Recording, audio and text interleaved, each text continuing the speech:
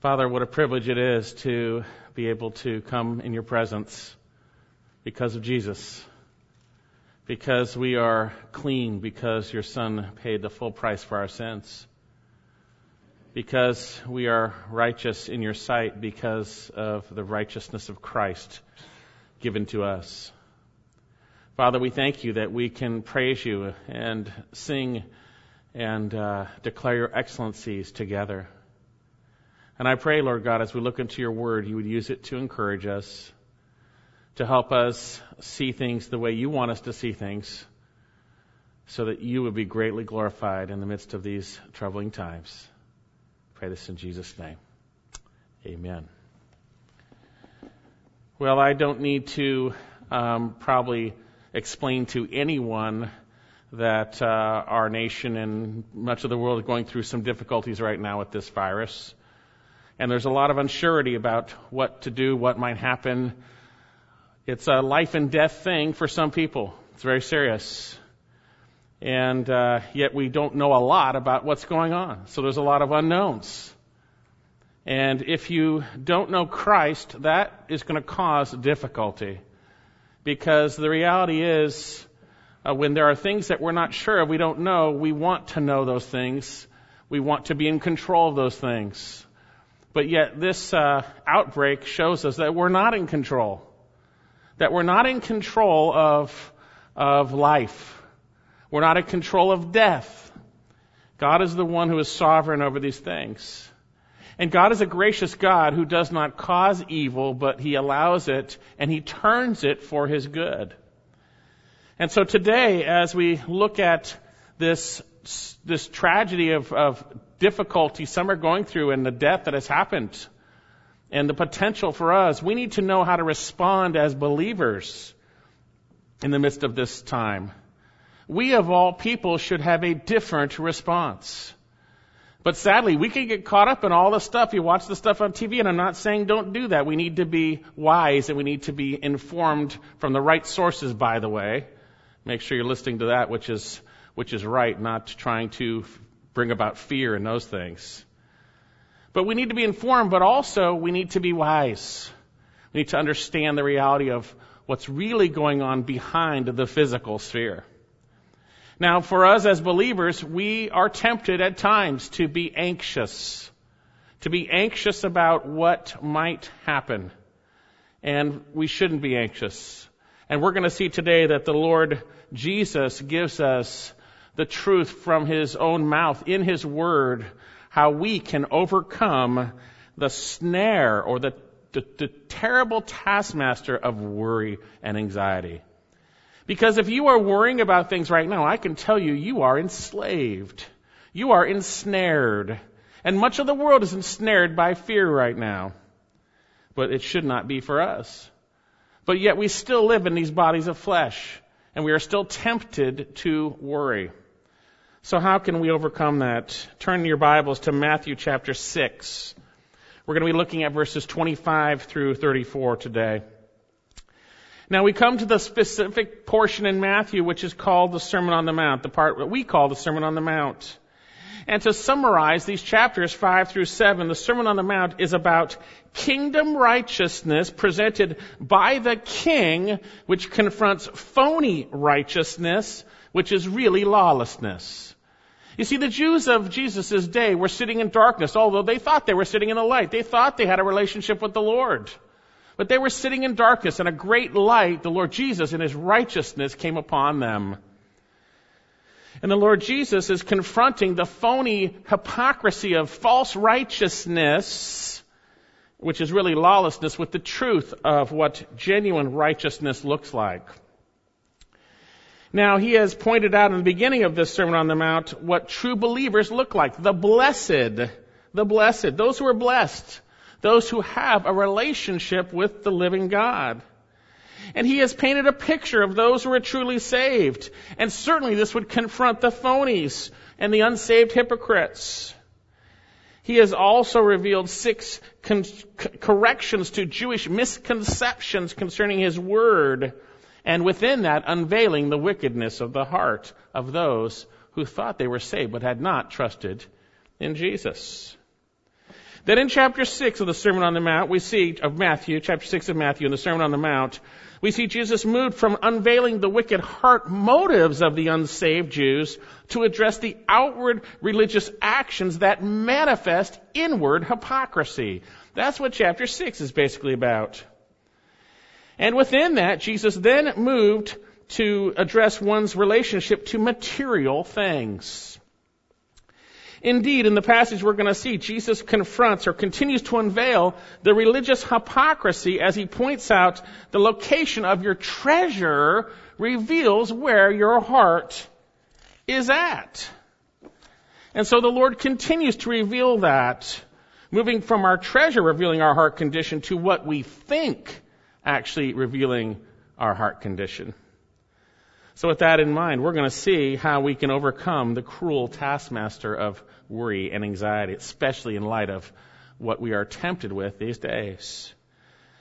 If you're not already there, we're in Matthew chapter 6, and I want to read through the passage. It's a very familiar passage to some, but sometimes familiarity breeds contempt. We need to be reminded of these things. Matthew 6:24, no one can serve, and I'm going to go back one verse for the context, because our passage hinges off this verse. No one can serve two masters, for either they will hate the one and love the other, or will hold to one and despise the other. You cannot serve God and mammon. Mammon speaking of money. But then our passage, for this reason I say to you, do not be anxious for your life, as to what you should eat or what you should drink, nor for your body as to what you shall put on. Is not life more than food and the body more than clothing? Look at the birds of the air. They do not sow, nor do they reap, nor gather into barns, and yet your heavenly Father feeds them. Are you not worth much more than they?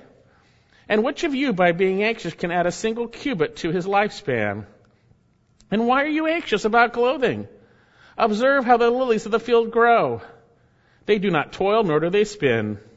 Yet I say to you that even Solomon, in all his glory, did not clothe himself like one of these. But if God so arrays the grass of the field, which is alive today and tomorrow is thrown into the furnace, will he not much more do so for you, O men of little faith?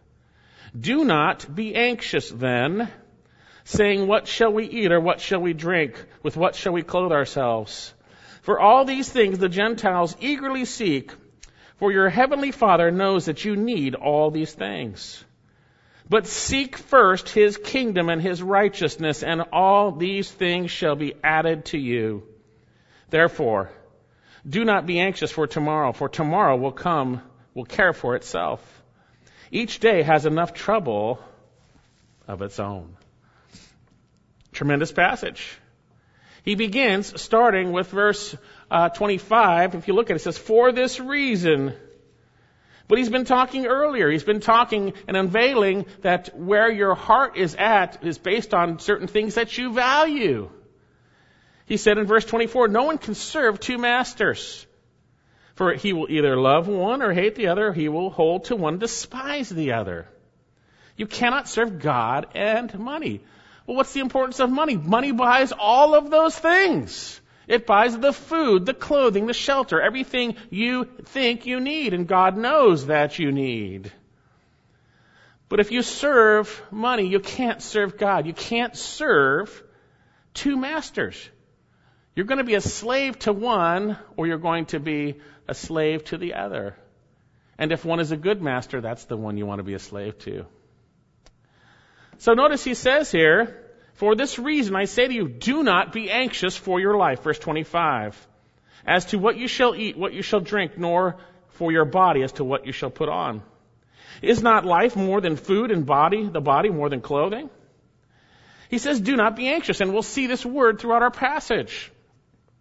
The word in the Greek, merim na'ao. It comes from the Greek root merazo. What does that mean? It speaks of dividing into parts, going different directions. And obviously, worry or anxiety at its core has that component to it. It divides our hearts. And here, this word anxious translated here also in other passages of Scripture could be translated care, concern, worry, or anxiety or anxiousness. Now, on a positive note, this word can be used to speak of a biblical concern for those in the body of Christ. Indeed, Paul was talking about Timothy, and he said there was no one else who would be genuinely concerned, not anxious, genuinely concerned for the welfare of the Philippians, Philippians 2:20.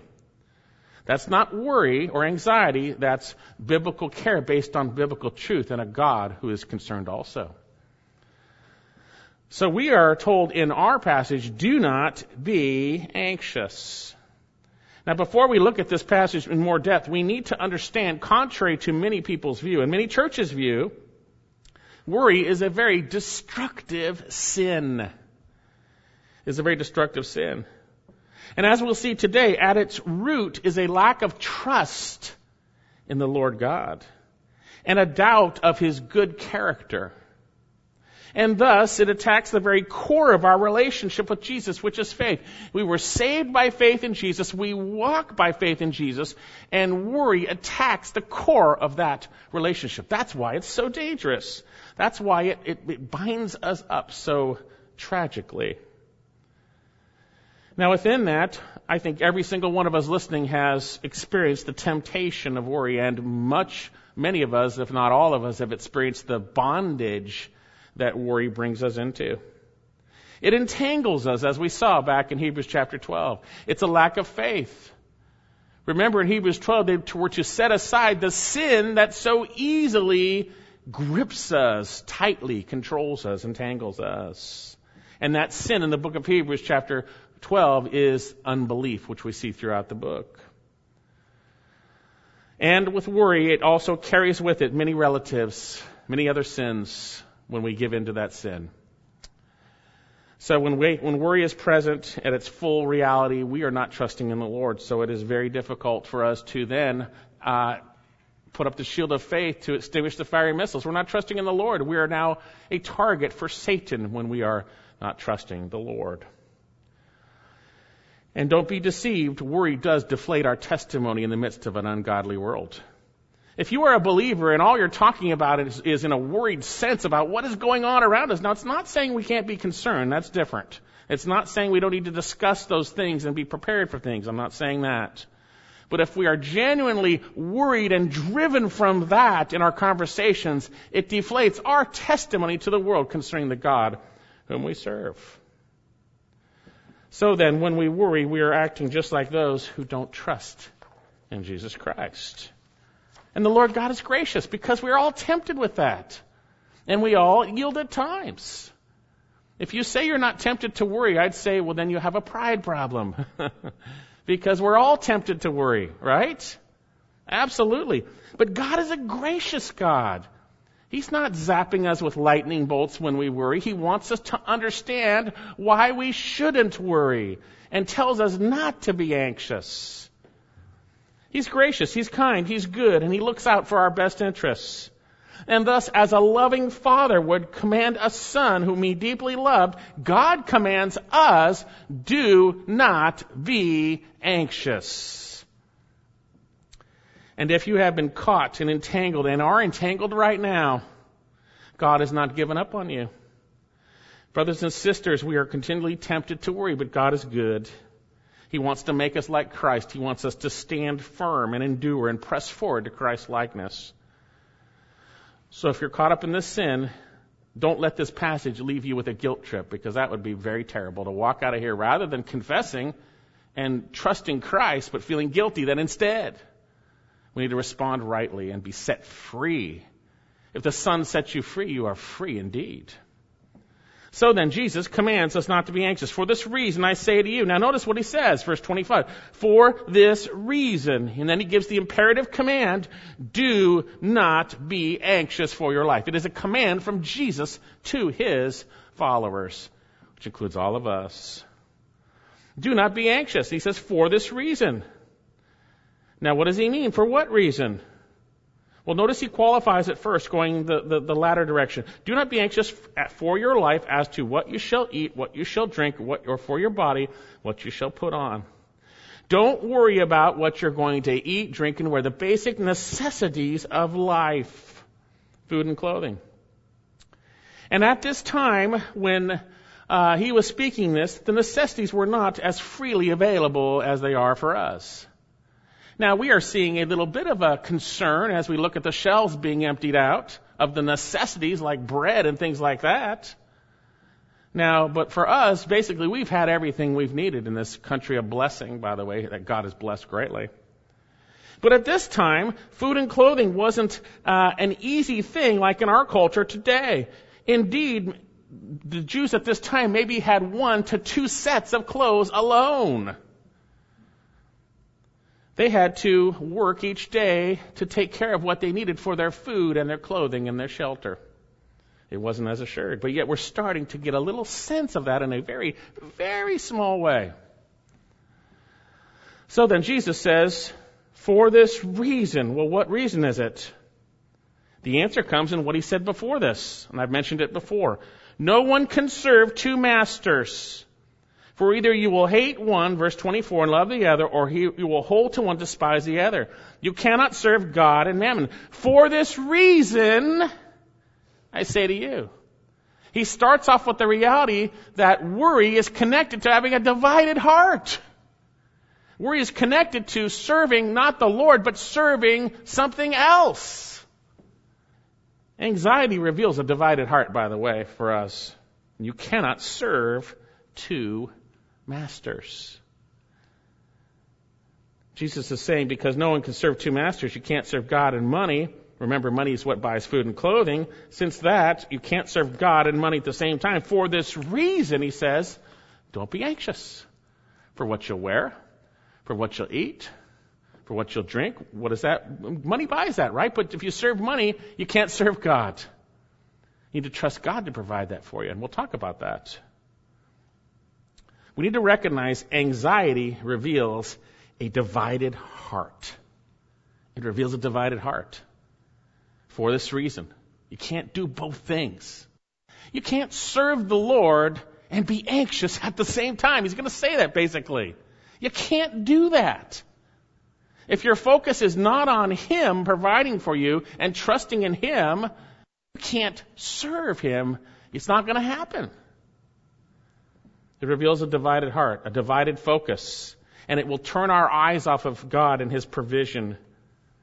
And anxiety divides that focus and reveals that divided heart of ours when we give into it, when we yield to it. The next time you become anxious or are tempted to, it is wise for you to remember you cannot serve 2 masters. Something is about to master over you. It is crouching at the door. It wants to control you. Sin. You can't serve 2 masters, and once you're being controlled by one, you're not going to be controlled by the other. I'll tell you that right now.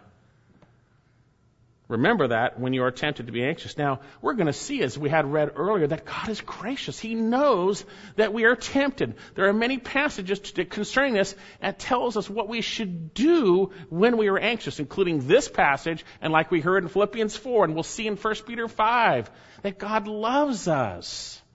And He tells us what to do when we're tempted in those moments. And it has to do with a right relationship with Him, seeing things rightly.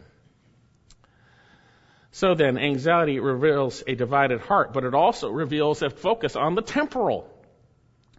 Verse 25 again, for this reason I say to you, do not be anxious for your life as to what you are to drink, and what you shall drink nor for your body what you shall put on. Is not life more than food, and the body and clothing? He's talking about life. You see, if you are anxious for the basics of this life, then you are focused on the temporal. You're focused on one very small part. It's not life. It's not true life. Is not life more than that? I hope it is for you, brothers and sisters. If it isn't, you're already serving another master. You see, life is so much more than that. Is not life more than food for the body than clothing? Yes, it is. The answer is yes, it is more than that. You see, if Jesus was for this life only, we're of all men to be pitied. For the non-believer, this life is all about, the physical. That's all it's about. That's all it's about, getting stuff done, whatever it might be. Food, drink, whatever it is. It's all about the physical. But for the true believer, this life does not consist simply of the physical sphere. Our life is tied up in a relationship with the Lord Jesus Christ. Turn to Luke chapter 12. Stay in your place in Matthew. Luke chapter 12, verse 15. And notice this passage is parallel. It's similar to what we're seeing today, but with a slightly different edge to it.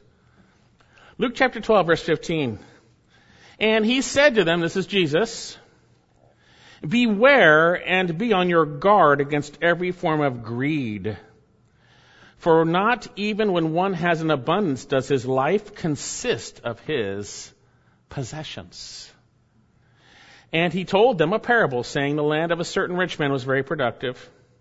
And he began reasoning to himself, saying, what shall I do, since I have no place to store my crops?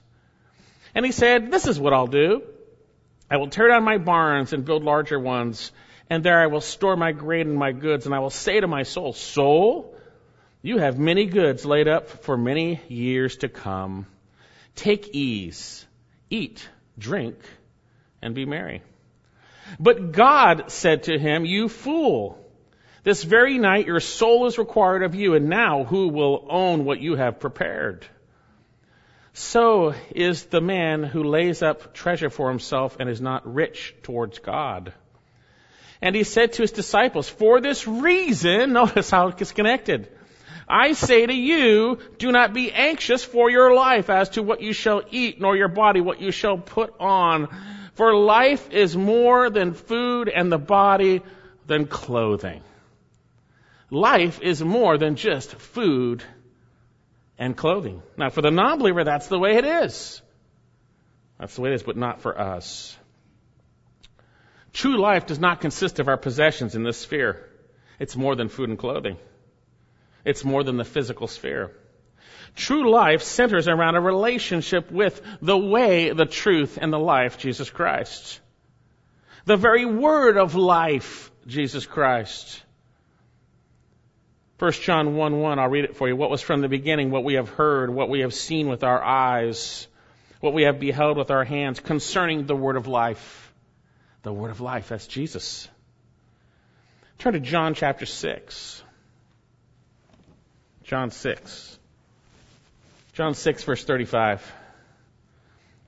Jesus said to them, I am the bread of life. He who comes to me shall not hunger. He who believes in me shall never thirst. You see, you partake of life like you would bread or whatever it might be, water, by trusting in Jesus Christ. He is the bread of life. But I said to you, you have seen me, and yet do not believe. All that my Father gives me shall come to me, and the one who comes to me I will certainly not cast out. For I have come down from heaven not to do my own will, but the will of him who sent me. And this is the will of him who sent me, that all that he has given me I lose nothing, but raise it up on the last day. For this is the will of my Father, that everyone who beholds the Son and believes in him may have eternal life. And I myself will raise him up on the last day. You see, God breathed into us physical life. He gave us physical life. But yet sin brought death. We were separated from God. And yet, when we come into a relationship with Jesus Christ, we enter into life again. What did Jesus say in his prayer in John 17? He said, and this is eternal life, that they may know thee, verse 3, the only true God, and Jesus Christ whom thou hast sent. True life at its fullest is a relationship with the living God, having our sins, which cause death and separation, forgiven.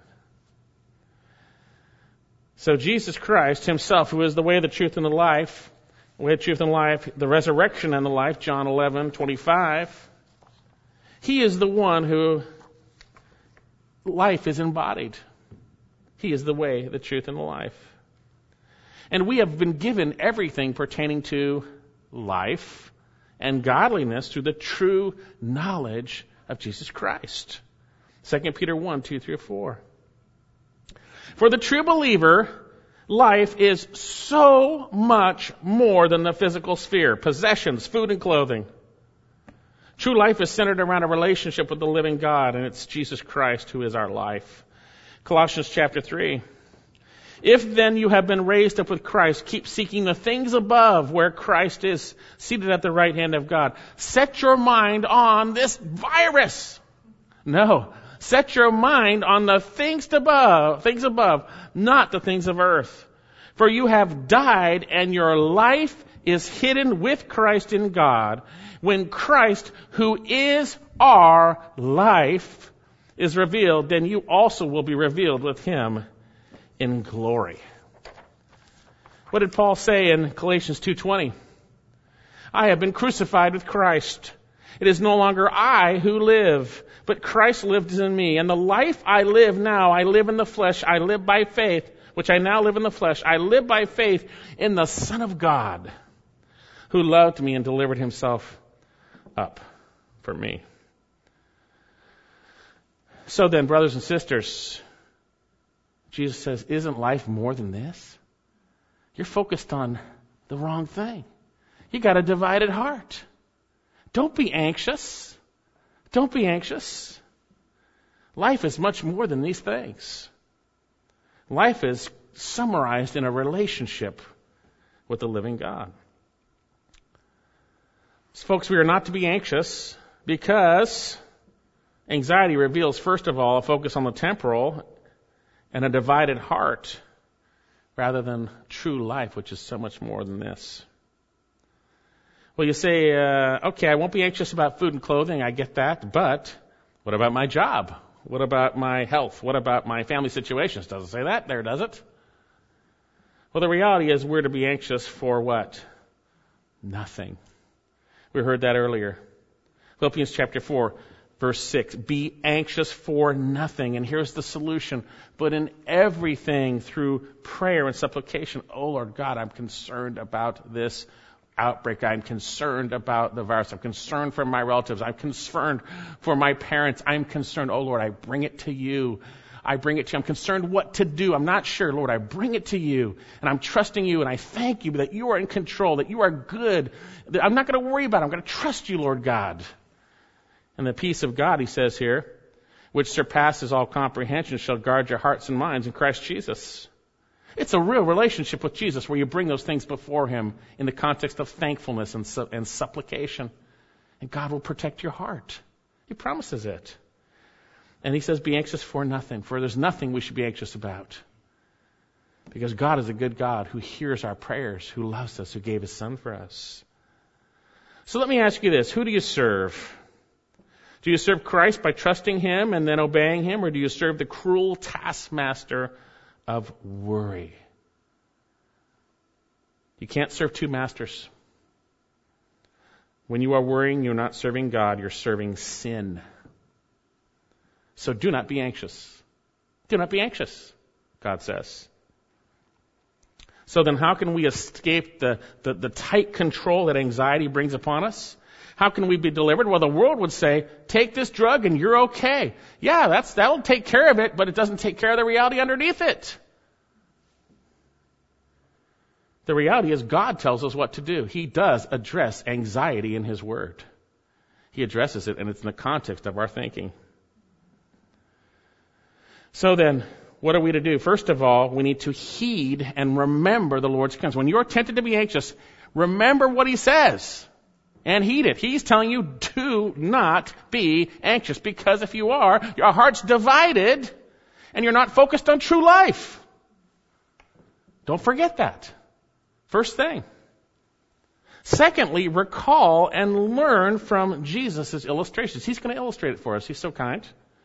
Look at our passage. For this reason, I say to you, do not be anxious as for your life, as to what you shall eat or what you shall drink, nor for your body what you shall put on. Is not life more than food, and the body more than clothing? 26. Look at the birds of the air. that they do not sow, neither do they reap, nor do they gather into barns, yet your heavenly Father feeds them. Are you not worth much more than they? And which of you, by being anxious, can add a single cubit to his lifespan? And why are you anxious for clothing? Observe the lilies of the field. They do not toil, nor do they spin. Yet I say to you that not even Solomon in all his glory did not clothe himself like one of these.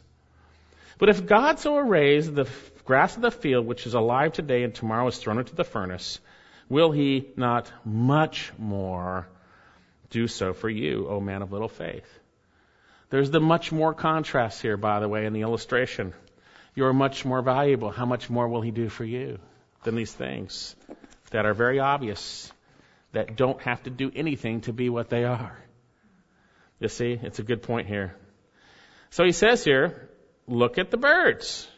Look at how God feeds them and takes care of them. And they are far less valuable than you are. Look at the birds. Now, that's a command. It's not a command to become a bird watcher. If you're a bird watcher, that's great. Enjoy that. But it's not a command to continually, habitually look at birds. It's in a tense that says, look at them, learn the lesson, and move on. Look at the birds. What is it that they do? Fix your gaze on them. Look at it. They do not sow. They're not planting seeds in the ground. Neither do they reap. They're not harvesting. They don't gather into barns. And yet your heavenly Father feeds them. Look at the illustration of birds. They are not worried about their next meal. And they don't even do anything to get it, basically.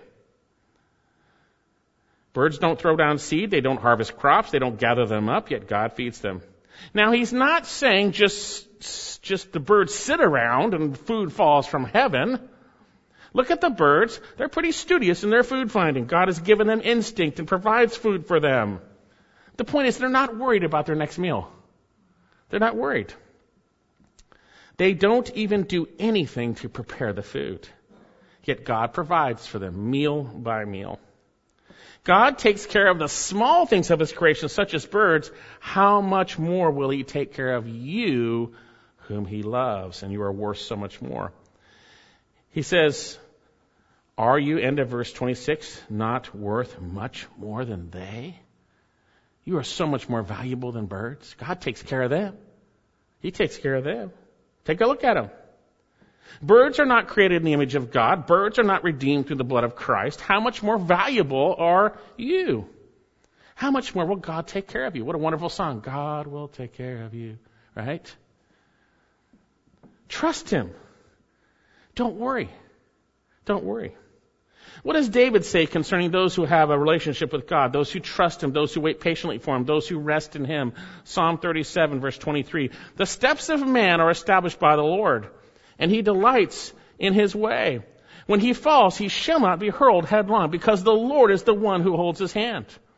I have been young, and now I am old, David says, yet I have not seen the righteous forsaken, or his descendants begging bread.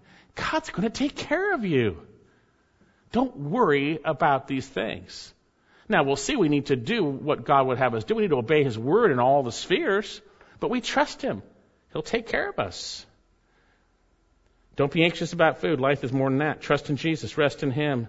Seek him, as we'll see in his righteousness later on in this passage. Do that instead. If your focus is on providing and getting the next meal, you're worried about how you can make it, look at the birds. Learn the lesson. Look at them. Learn the lesson. Your heavenly Father feeds them. Are you not worth much more than they? You're worth so much, God would send his Son to die for you. God so loved the world that he gave his only begotten Son, that whosoever believes in him shall not perish, but have everlasting or eternal life. And again, this isn't a command to stare at birds every day. Look at it and learn the lesson. Learn the lesson. Now, there's one caveat here. Jesus is not saying disobey God and he'll provide. He's not saying that. Part of the means in which God provides is when we step out in obedience to what he has said. You can read 2 Thessalonians chapter 3 later on, but Paul makes it clear that those who are unwilling to work are not to eat. They're to be shunned, but loved as brothers. They're to listen to the instruction. They're to not be unloving towards others by not working. But David said, I have not seen the righteous forsaking or breaking bread.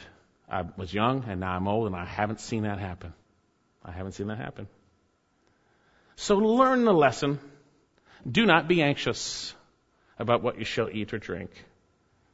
And then notice he says basically that we're not in control of life. Don't be anxious because you can't control a single thing. Look back in chapter 6, verse 27 of Matthew. And which of you, let's think about it, which of you, all the cars out on the internet, which of you, including myself, by being anxious, can add a single cubit to his lifespan? You can't add a bit to your life by being anxious. You can't affect the length of your life at all. You're not in control. There's nothing you can do to extend your life. You're in God's hands. You're in God's hands. Oh, yes, you can eat well and take Geritol, right? But the point is, you're not sovereign over this life. You are not sovereign over this life. God is. God is sovereign over it. You are not in control over this life. God is. He has appointed our days. Turn to Psalm 139. We should be those sharing these truths with those who are so worried because they don't know the Lord or their eyes have been pulled off of Him through their anxiety. Psalm 139, verse 16. Thine eyes have seen my unformed substance, and in thy book they were written, and in thy book they were all written, the days that were ordained for me, when as yet there was not one of them. How precious also are thy thoughts towards me, O God, how vast the sum of them. If I should count them, they would outnumber the sand. When I awake, I am still with thee. You're valuable. God's thoughts are so vast about you. How precious. He's got all your days numbered. He had them taken care of. He had it figured out way before we started. Which of you, by being anxious, could add a single day? You want to worry about something because something might happen? Not going to change what happens. It's not going to change the sovereignty of God in your life. Except sin does bring about consequences, by the way, and we'll see that. That's what will change. Now, on a side note, did you notice his great care, his thoughts towards us? They're numerous. Numerous. Only if our thoughts towards him were the same when we're tempted to be anxious. So then Jesus makes the obvious extreme point. You have no control over the length of your days. You can't add a single day to your life, nor can you shorten, but you can shorten your days, God reveals in His Word, by sinning, by the way. You can shorten your days by sinning. Disobey and dishonor your father and mother and you'll live a short life. Scripture talks about that. Take foolish risks, test the Lord, and you might have a short life. The point here is you can't extend your life by worry. Not even a couple inches, not even a cubit. God is in charge. So as He provides for you, trust Him. He will provide for you. Don't worry about it. Trust Him. If we just learn this lesson, anxiety accomplishes nothing. Nothing except putting you into bondage. It doesn't do anything except harm you.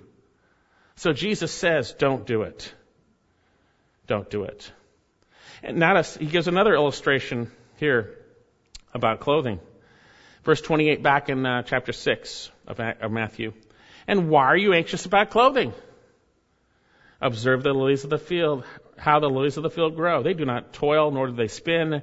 Yet I say to you, even Solomon in all his glory did not clothe himself like one of these. But if God so arrays the grass of the field, which is alive today and tomorrow is thrown in the furnace, how much will He not much more do so for you, O men of little faith? He moves to anxiety about clothing, the other illustration. These were the key issues of the people of the day, food and clothing, by the way. Why are you anxious about it? Take a peek at the lilies. They look great, and they didn't do anything to look great. right? Look at how they're clothed. Even Solomon in all his glory didn't dress like them. And these are things that grow and then are thrown into the fire. They're not that valuable. They're not that important. How much more is God going to take care of you? Will he not much more do so for you? Don't worry about it. That's his job. His job is to take care of our food and our drink and our clothing. Take care of us, the physical sphere, in the context of real life with him. Real life. And then notice what he says. It's very important. And we need to get this, that anxiety is rooted in a lack of faith. Look at the end. Verse 30. O men of little faith. It's important to see that. That's the core of anxiety. We really don't trust the Lord. Now, we may know him, we may believe all his promises, we believe it, but we're not trusting in him personally, believing what he has said. If we did, we wouldn't worry. If we did, we would go to him when we are tempted to worry. If we did, we would believe he's going to protect our hearts and minds in Christ Jesus if we cast our cares upon him, because he cares for us also. O men of little faith. It's not a compliment if you look in Scripture. Anxiety is rooted in a lack of faith. Lack of faith. You see, biblical faith is centered around Jesus Christ. You see, we were revealed, the truth of Christ was revealed to us in the gospel and our need for a Savior. And we trusted in him, and we were saved by faith in Jesus Christ. And as we have received him, so walk in him. We walk by faith in Jesus Christ. We are sanctified by faith in Jesus Christ. 2 Thessalonians chapter 2, verse 13, but we always should give thanks to God for you, brethren, beloved by the Lord, because God has chosen you from the beginning for salvation through sanctification by the Spirit and faith in the truth. When you worry, it attacks your faith in Jesus Christ. One pastor writes, what a tragic state, a lifestyle characterized by worry, and yet don't many believers live in such a state? Jesus gives us the antidote to such mental angst. Do not be anxious, right? You're much more valuable than even these things that are taken care of as illustrations. What does God say through Peter in 1 Peter chapter 5? He says, humble yourselves. Anxiety reveals pride too, by the way, on a side note. Humble yourselves, therefore, under the mighty hand of God, that he may exalt you at the proper time, casting all your care upon him, for he cares for you. He cares for you. Throw your cares on him. I'm concerned about this situation in our nation. I'm concerned about what to do for my family. I'm concerned about what to do at my work. I'm concerned about the future. Lord, it's in your hands. I'm giving it to you. I'm casting it. The word cast means throw it. Like throwing a saddle on a horse. Cast it on the Lord. Keep casting it over and over and over again. Trust in the Lord with all your heart.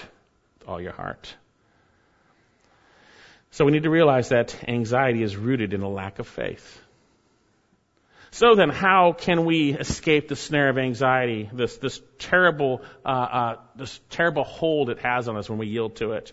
First of all, we need to remember and heed our Lord's commands not to be anxious. Remember it and heed it. Secondly, we need to actually learn, but then recall our Lord's illustrations. We are so valuable. He's going to take care of us. And we need to know, thirdly, that anxiety is rooted in a lack of fear. And lastly, notice, we are not to be anxious for tomorrow, right? For tomorrow. We shouldn't be anxious for tomorrow, but instead we should do something, right? Look at verse 31. Do not be anxious then, saying, what shall we eat? What shall we drink? With what shall we clothe ourselves? For all these things the Gentiles eagerly seek, for your heavenly Father knows you need all these things. But seek first his kingdom and his righteousness, and all these things shall be added to you. Therefore, do not be anxious for tomorrow will care for itself. Each day has enough trouble of its own. Now, did you notice in the NASB it says, do not be anxious then? Now, I like the NASB translation, but they have woefully mistranslated this. Everywhere else they translate it therefore. It should be therefore in big letters. The then you can almost miss it, can't you? Therefore, do not be anxious. Because it's a faith issue. Because it's a focus on the temporal. Because you're not sovereign over life. Because you can't serve two masters. Therefore, do not be anxious about saying, what shall we eat, what shall we drink, what shall we clothe ourselves? That's anxiety manifest in your words, isn't it? What shall we do? Right?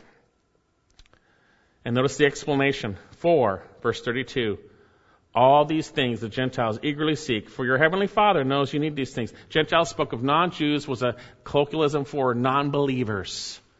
That's how non-believers live their life, seeking the things of this world, food, clothing, shelter, health, wealth, whatever it might be.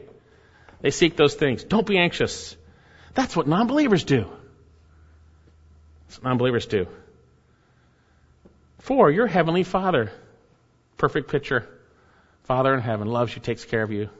See how great a love the Father has bestowed upon us that we should be called children of God, and such we are.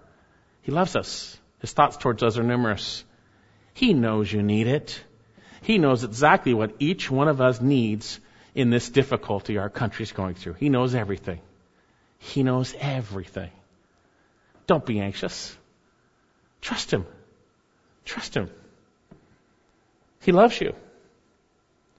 Yes, we know each day is laden with uncertainty and the potential of future pain and maybe suffering, maybe even death. But don't worry. The Lord's in control. Life is much more than this. He will take care of you. God will take care of you. And now at this point, Jesus gives us another antidote to what to do instead of worrying. And this is important. And here it is, verse 33. But instead of worrying about these things like the non-believer, got to get that. When you're worrying, you're like a non-believer, by the way. You claim to know Jesus, you claim to trust Jesus, you worry, you're just like them, nothing's different. Don't be like them, because you have a loving Heavenly Father who loves you so much, and He'll take care of you. Therefore, here it is, but in contrast, but rather, verse 33, seek first His kingdom and His righteousness, and all these things shall be added to you. Notice the contrast. Instead of being anxious, seek first His kingdom. The term first means first, before anything else, before worrying. The first thing you should do when you are concerned is seek first His kingdom and His righteousness. We don't do that. That's why we worry. We don't do that first. First, primarily. The first thing we do. Seek first. Continually, habitually is the way it says in the original language. Seek first His kingdom and His righteousness. Now, what's His kingdom? Remember, this book is speaking to the Jews, Matthew, right? And it is a book about the king being presented and revealing His kingdom and His righteousness. Think about Matthew so far. King Jesus has been introduced. He is the King of the Jews. This is the one the Scriptures foretold.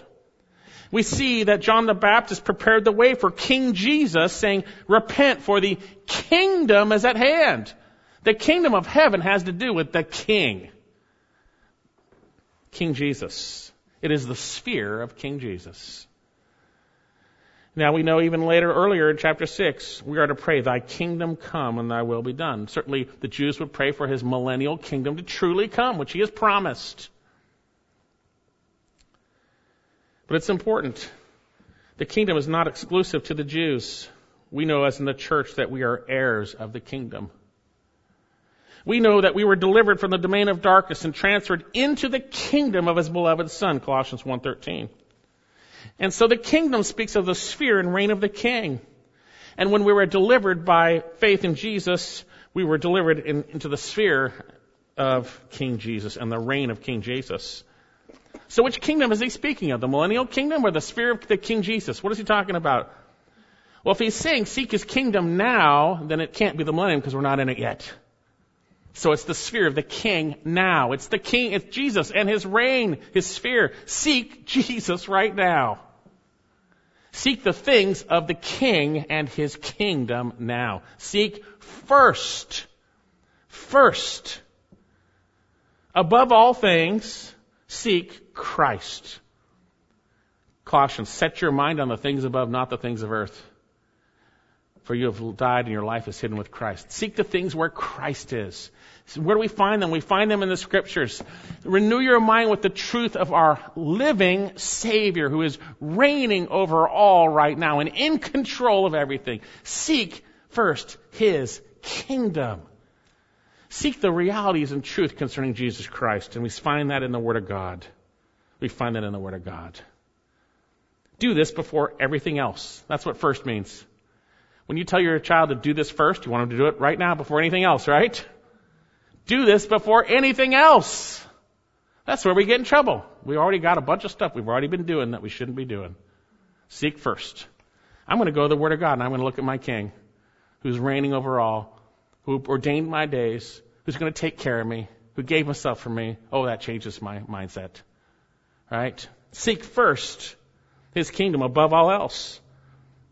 And then notice, we not only seek the truth of our King and the realities of our King, we seek to be like our King. Seek to be like our King. Seek first His kingdom and what? His righteousness. Seek after His righteousness. Don't seek after sin. Worry is sin. Seek first after His kingdom and seek to be right in His sight in your practical actions by faith in Jesus Christ manifest in you during these troubling times and all the time.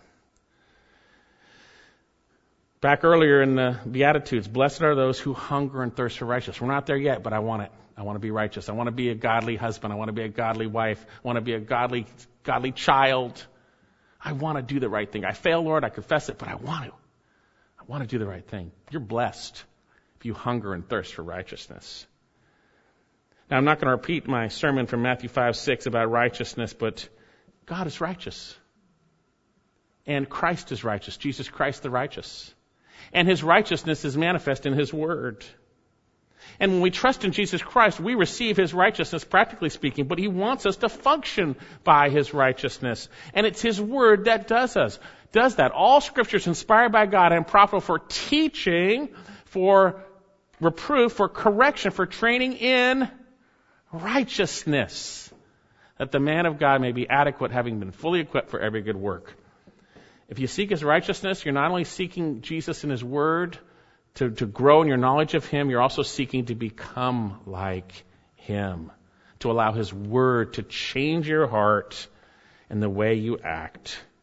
We are to be first, continually, habitually seeking first His kingdom and His righteousness.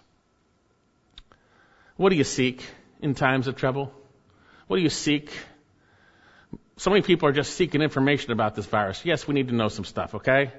Seek first Jesus. First.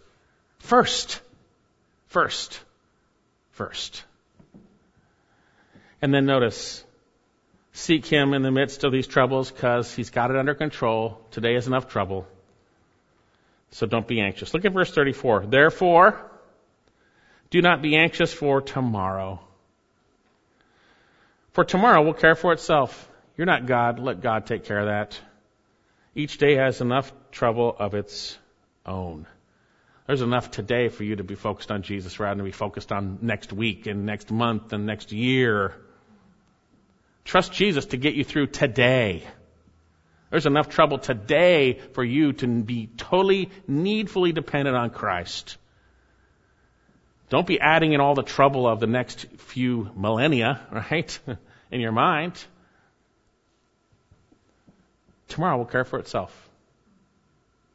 That's what God says. Each day has enough trouble. Therefore, don't be anxious. Don't be anxious. First, seek Jesus and His righteousness. So, brothers and sisters, let's obey this. Let's obey this. Let's remember how to respond to the waves of anxiety that will come upon us. I'll tell you, there's fear-mongering, there's everything going on. Yes, there's a real concern out there for what's going on, I agree.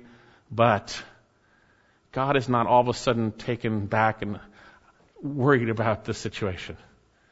He is sovereign over everything, and He loves us. So how can we escape the snare of anxiety? How can we be delivered from worry? If you don't apply what we've heard today, I would question whether you know the Lord. You're certainly in deep sin if you're not willing to apply it. We need to apply it. Jesus made it clear what we're to do, and He commands us to do so. We need to remember and heed the Lord's command not to be anxious. When you start being anxious, you remember He's saying, do not be anxious. Don't forget that. And remember, that reveals a divided heart, or it will divide your heart if you let it go, right? Secondly, we need to recall and learn from how He has illustrated His care for us. He loves us. He cares for us. We're much more valuable than the lilies. We're much more valuable than the birds. There, we need to recognize it attacks our faith, our core of our relationship with Jesus. That's why it's so bad. And lastly, don't be anxious, but instead, first, before anything else, seek first His kingdom and His righteousness. Knowing that He's going to take care of today. Don't worry about tomorrow. It's got enough trouble. Trust the Lord. Let's pray. Father, thank You so much for Your word. What a tremendous encouragement it is. And we fail so often to apply these truths. Help us not to do so. Help us not to fail. Help us to trust You. To remember these things when we are tempted to be anxious. To be those who are trusting You and then manifest a genuine hope in the midst of genuine difficulties. Lord, I pray for this body that we would be different. That we would be those who obey Your commands and seek first Your kingdom and Your righteousness. And trust You to provide everything we need. Thank You, Lord. In Jesus' name.